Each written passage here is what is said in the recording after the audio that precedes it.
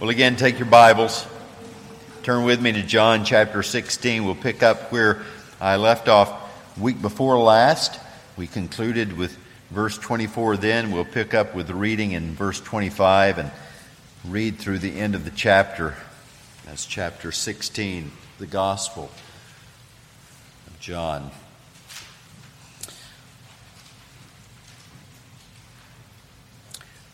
For the home folks, thank you for your prayers for me over the past two and a half months since I returned from Peru and had COVID at the end of that trip, and have just kind of been up and down with all the stuff that kind of lingers with that apparently, and thankful for our good elders who carry such a heavy load, and our deacons and Pastor Sean. I did not, as you know, make the trip to Texas last week. I was supposed to be down there preaching a conference for a church, and so we'll reschedule that, good Lord willing. But I was able to be back Wednesday evening, enjoyed being here with the saints then, and then, of course, Thursday night, Will McNinch and I were able to go up to the prison and minister the word of the Lord Jesus Christ to the prisoners, and so the Lord has been kind to restore a good deal of my strength. Now it's time for this allergy season. And you may already see it in my eyes and hear it in my voice. But praise the Lord for allergies. That means we have beautiful blooming stuff. So we'll just enjoy the good part and try to look at the glass 3/4 full. Let's read God's Word.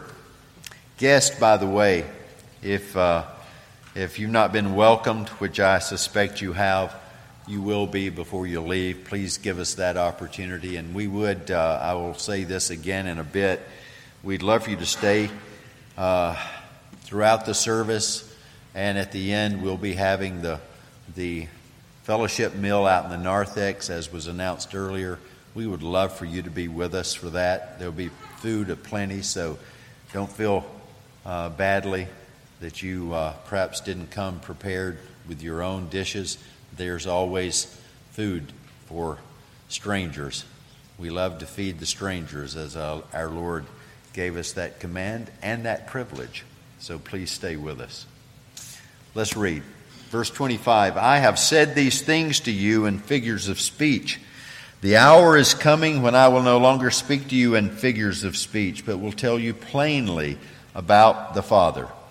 In that day you will ask in my name, and I do not say to you that I will ask the Father on your behalf. For the Father himself loves you, because you have loved me, and you have believed that I came from God. I came from the Father and have come into the world, and now I am leaving the world and going to the Father. His disciples said, now you're speaking plainly and not using figurative speech. Now we know that you know all things and do not need anyone to question you. This is why we believe that you came from God. Jesus answered them, do you now believe? Behold, the hour is coming, indeed it has come, when you will be scattered, each to his own home, and will leave me alone. Yet I am not alone, for the Father is with me. I have said these things to you, that in me you may have peace. In the world you will have tribulation, but take heart, I have overcome the world. The grass withers and the flower fades, but the word of God endures forever and ever. Let's pray. Father, thank you for giving us your word, for speaking to us plainly. Even in the figures, your Spirit comes and takes and guides us into truth. We love you. We thank you. We pray that this, your word, would open our hearts, that your Spirit would illumine our minds, that the words that we read and the words that we hear preached would not fall upon dead ears and hard hearts and rocky soil, but that you would indeed sink the seeds of your word deep into rich soil, and that we might leave this place producing good fruit, believing you and living a life that becomes the followers of Christ. We ask this in humble reliance upon the grace of the Holy Spirit. In the name of Jesus, amen. Well, we've come, as I said earlier, we've come to the end of the farewell discourse, the Lord's farewell discourse, as it's called. It ends with a sober warning. We just read it. In the world you will have tribulation. But it also ends with that wonderful promise that we are more than conquerors. I'm always amazed as I read through the epistles from the book of Acts through to the Revelation, how often we read the writers, Paul, Peter, John, James, whomever it may be, Luke in the book of Acts. We read things and we're like, I know where they got that.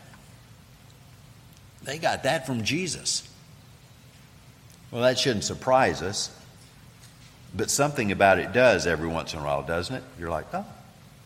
But then we read the Old Testament as we did this morning, and we're reminded, oh, that's the same message as what we just read in John. The Lord is the one who will take care of us. The Lord is the one that will protect us on our left side and on our right side. The Lord is the one who has overcome the world. We're shocked because we're so inconsistent. We say one thing and then we say another thing.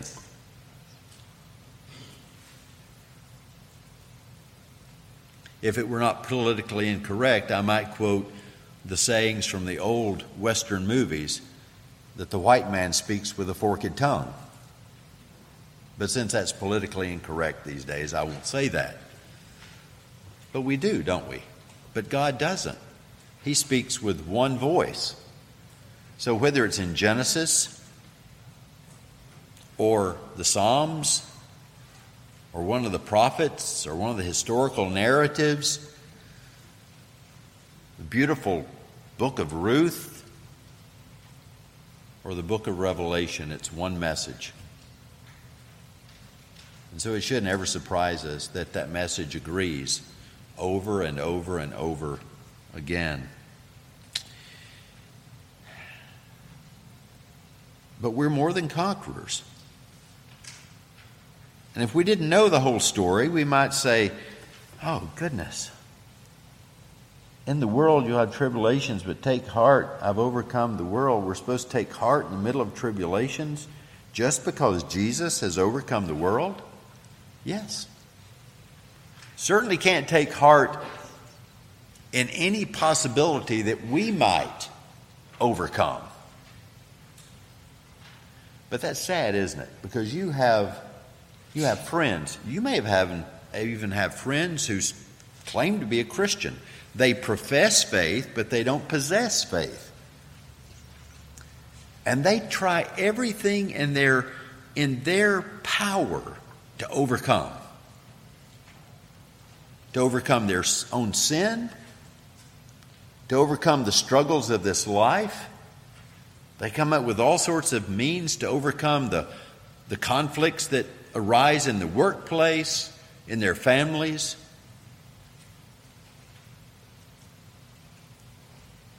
And they don't depend on the one who has already overcome, that is the Lord Jesus Christ.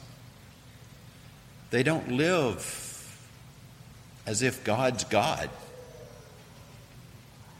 They live as if they're God. In this passage, like the rest of the Bible, tells us that God is God and we're not. We're finite. We're fragile. We're frail. We will fail. But God. But Christ. Those two little words that Paul loves. But God and but Christ. And that's where the Lord's calling us here today. They couldn't understand him. And there's been some who've taken this and said, oh, here's a problem. In Matthew, when Jesus gives the parables, the symbolic teaching, the figurative teaching, he did that so that the world would not understand. But now he's doing it and his disciples don't understand. There's no conflict between this passage and Matthew. In fact, it's absolute agreeable. Because if you go back, and this is so strange, because if the naysayers would just go back and read Matthew more closely, the disciples were among the world. They were among the crowd when Jesus would give the parables. And they didn't understand either. And then he would take them aside and he would explain it to them. And that's what he's doing here. He just gave them this figurative speech, as he calls it. And largely that's speaking to the whole issue of the anguish that's going to come to them as they see him led from Pilate's chambers to Golgotha and crucified.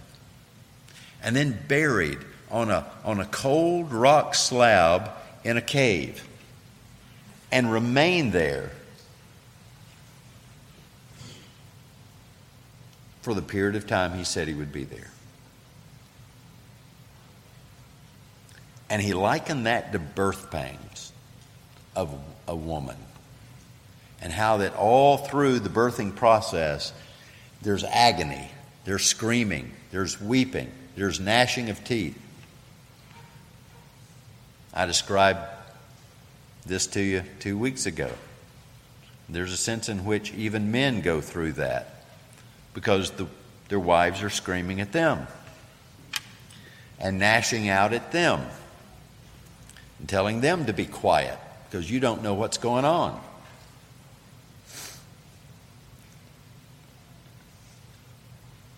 And now Jesus comes back and says, I've said these things to you in figures of speech. And now I'm going to tell you plain. I'm going to interpret it for you. I'm going to explain it to you.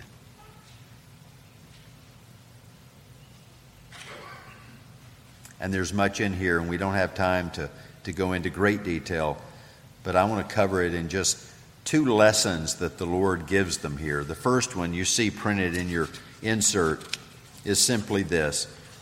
Asking in the name of Jesus means that the Father loves you. The fact that we pray in the name of Jesus means that God the Father loves us as a church. Jesus has ended the previous section by saying, verse 23, in that day you will ask nothing of me. Truly, truly, I say to you, whatever you ask of the Father in my name, he will give it to you. Until now you've asked nothing in my name. Why? Because they've prayed with him and talked to him. And they've prayed to the Father, and they've not understood the Son. The Son has come in the fullness of time. Until now you've asked nothing in my name. Ask and you will receive, that your joy may be full. So he says now, the hour is coming when I will no longer speak to you in figures of speech, but will tell you plainly about the Father. In that day you will ask in my name. So see, he's just continuing that theme of asking, praying, talking to God in the name of Jesus Christ.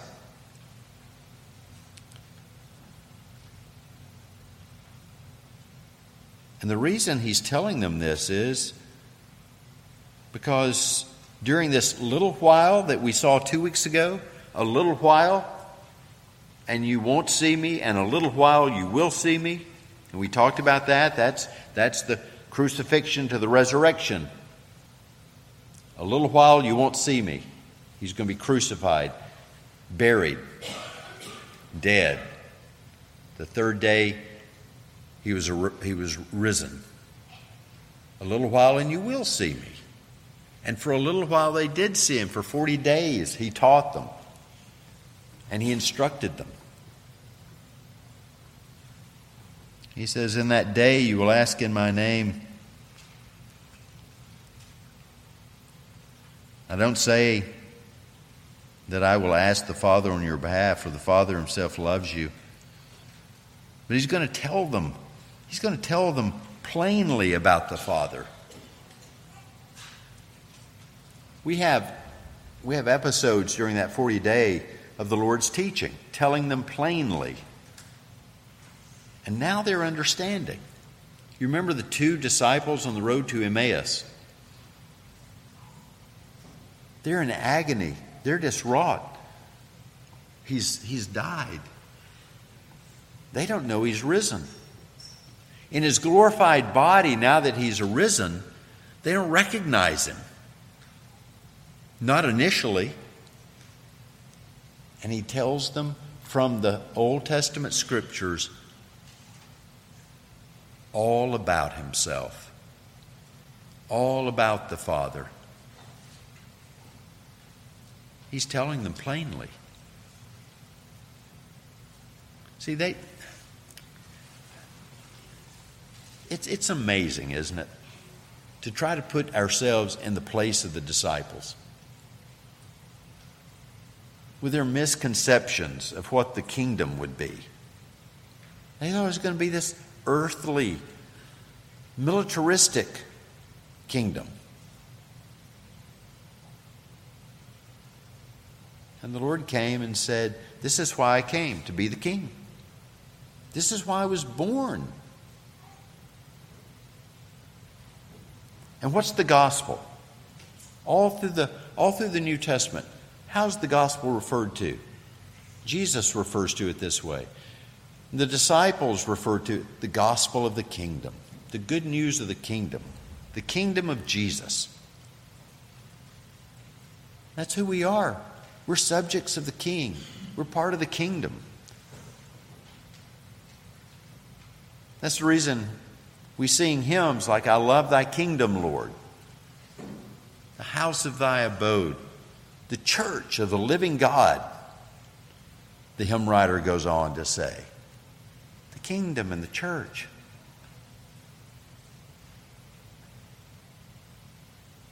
So he teaches them. He teaches them all these wonderful things. They began to connect the dots now that Jesus is no longer speaking in figurative language, and now that he says, once the crucifixion has come, you're going to understand. Once the resurrection comes and I'm with you, you're going to come to understand more fully. Aren't you glad? As difficult as it is for finite little us to grasp the clear teaching of the Scriptures, it's even sometimes, it's wonderful to reflect that we have the Spirit who guides us into all truth. Remember, that was part of the preceding passage also. The Spirit is coming to guide us into truth. The disciples began to experience that at Pentecost. And the church has enjoyed that privilege all through the day of the Lord since, and will until he comes again. He's teaching us, helping us connect the dots that the disciples began to connect, like those 2 on the road to Emmaus. Like Thomas finally was able to connect the dots. Paul said it this way, For as many as the promises of God are, in him, that is, in Christ, they are yes. You mean all those promises of the Old Testament were pointing us to Christ and his work? Yeah. And they're yes. They're amen in Christ Jesus. Listen to what he says. As many as the promises of God are, in him they are yes. Therefore, through him also is our amen, to the glory of God through us. The glory of God through us. That's where he moves next, is the glory of God in us and through us, in our prayers to the Father. And we come to understand because he's connected the dots for us with his teaching and the Spirit now guiding us into all truth. And so he moves back to the prayer motif again. He says, in that day you will ask in my name. Now here could be a confusing little part, couldn't it? And I do not say to you that I will ask the Father on your behalf. That almost sounds mean-spirited, doesn't it? He just said, ask in my name and he'll give you anything. Ask in my name, and I'm not going to tell you that I'm going to ask him. I may not ask him. That's not what he's saying. Because he goes on to tell us. What he's saying is this: in that day you will ask in my name. And here, let me clear up something. God the Father and I, God the Son, this is Jesus speaking, not me. God the Father and Jesus, God the Son, are so united in their substance, their essence being one, that it's not like the Son hears our prayers and then relays them to the Father. Whoops.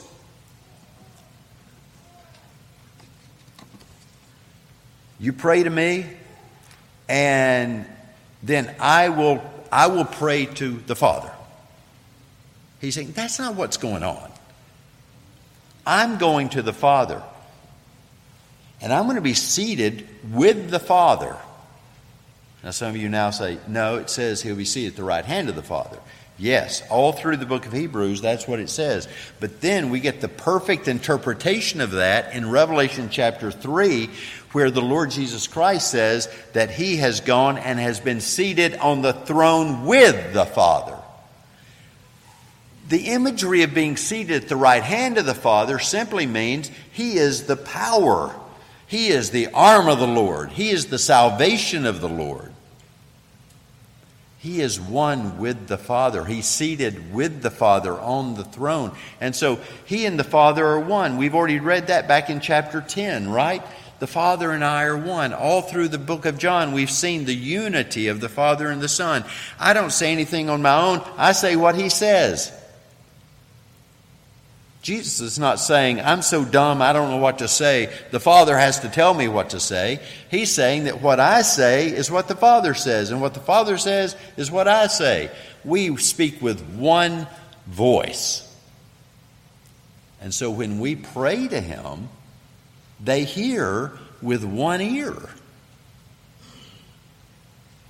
That's what Jesus is saying. And he goes on to explain it. Because the Father himself loves you. He hears directly because he loves you. Why? Well, first, he loved us from eternity past and chose us in Christ Jesus. But to the point here, because Jesus is going to the cross, and Jesus is going to the grave, and Jesus is going to be resurrected, and that's going to take the enmity and the alienation and the great chasm between the Father and us is going to be taken away. The Father loves us because all that sin has been dealt with and is gone as far as the east is from the west. So when we pray in the name of Jesus, We're praying directly to the Father through the Son. And Jesus says, here's some reasons the Father hears you. He loves you. He loves you because you've loved me. Well, I believe in God, but, all this stuff about Jesus, I'm not so sure about it. Well, listen, you've got no hope with God unless you love Jesus. Did you see that? The Father loves you because you loved me. And what does John say? This same John, writing the first epistle, says that he loves you, or we love him rather. And why? Because he first loved us. See, we never get the credit. We're never the priority. He's always primary. He loved us, so we loved him. And he loves us back. He loves us so that we can love him, and then he loves us as if we loved him on our own. What a great God. He loves us. He loves us because we love Jesus, and he loves us because we believe that Jesus came from God. In other words, we believe everything Jesus said. Remember, Jesus kept saying, I came from the Father. And I've said this over and over. I'm going to say it again right now. We are not saved simply because we believe in Jesus. We must also believe Jesus. There are a lot of people who say, I believe in Jesus, but I just can't believe this Bible. Well, I'm sorry. You don't get that privilege. You don't get to pick and choose. You believe the Jesus that spoke, or you don't believe Jesus that saves. That's why it's so important to know what he says, to believe it. The Father loves us because we believe that he came from God. And I came from the Father and have come into the world, and now I'm leaving the world and going to the Father. Now he's going to ascend to the Father. And you believe this. That's the essence of faith right there. That's the proper object of faith. We believe God loves us because we love Jesus, because Jesus loved us and came down to this earth, and because Jesus went back to the Father. And he is even now, Hebrews says, interceding for us continually so that we may be saved to the uttermost. So, when we pray in the name of Jesus, we're just acknowledging that Jesus loves us, but we're also acknowledging that the Father loves us. And that's our great comfort, is that the Father loves us. God the Father, God the Son, and God the Holy Spirit love us. Well, finally, and briefly, living by faith, Jesus says. There's a sense in which he shifts gears, because the disciples say, oh, okay, so you're speaking plainly now, and we understand. And then Jesus says, no, you don't. Not really. He says, I'll tell you why I can say this. Yep, you're right. I do know all things. You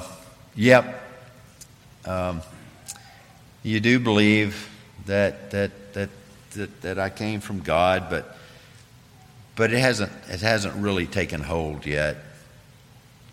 Behold, the hour is coming.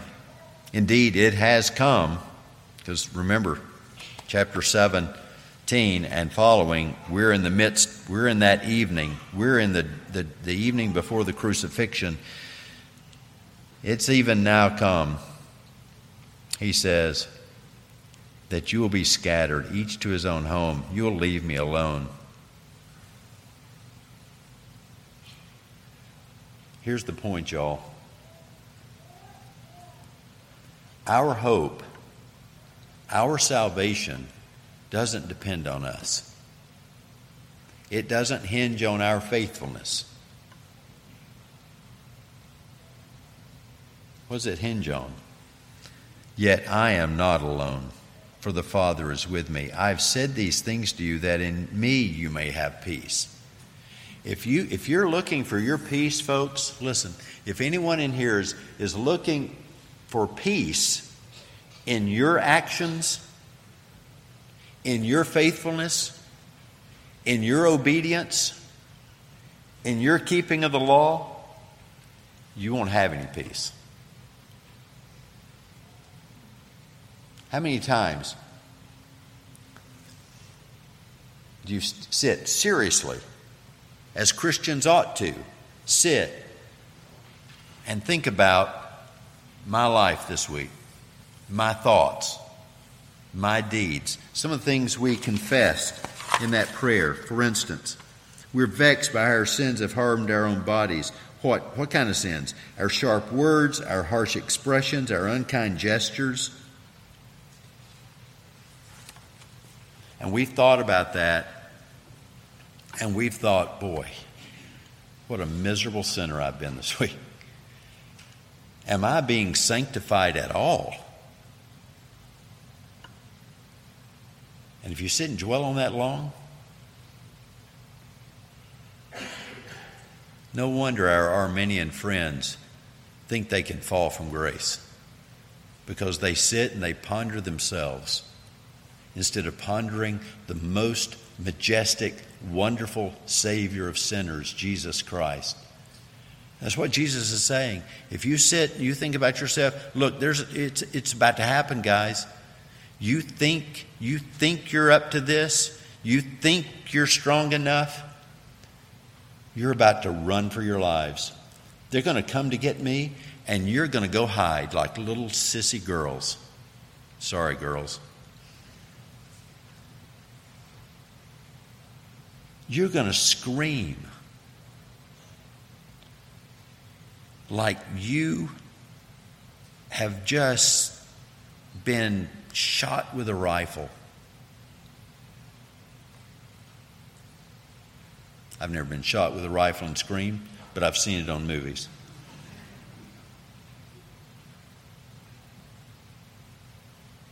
And that's not where your peace is. That's not where your hope is.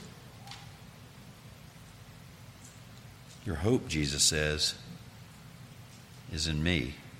In the world you will have tribulation. But take heart. I've overcome the world. Hey, listen. This is godly wisdom right here. This is biblical wisdom right here. You take all the things that the Bible says and you apply it to your life. And there's probably nothing more crucial. Getting this fixed in your mind. The fact that Jesus Christ came to this earth, He did live a perfect life, suffered a substitutionary death for our sins. He was buried so that He could be raised, so that we too can be raised on that last great day.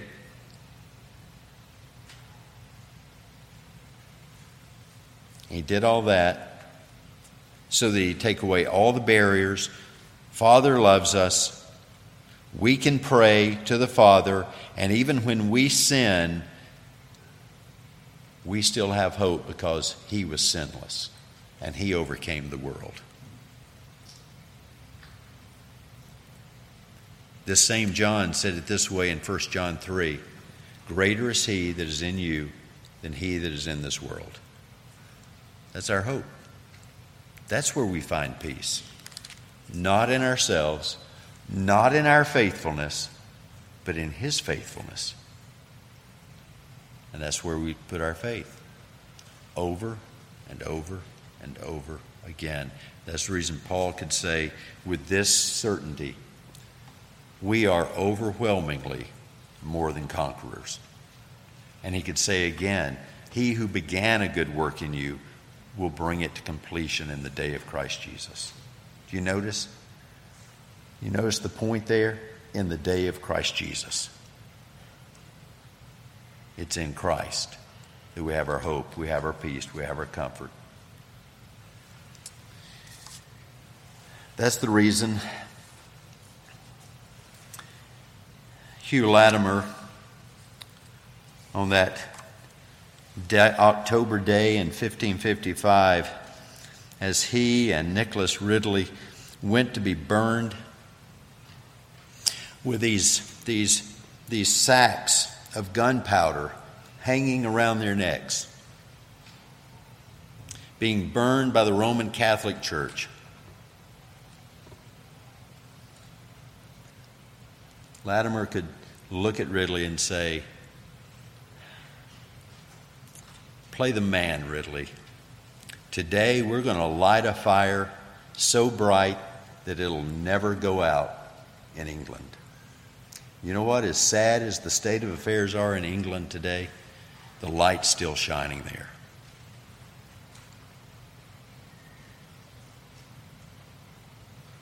And it's not because of Ridley or Latimer, it's because of the Christ they preached.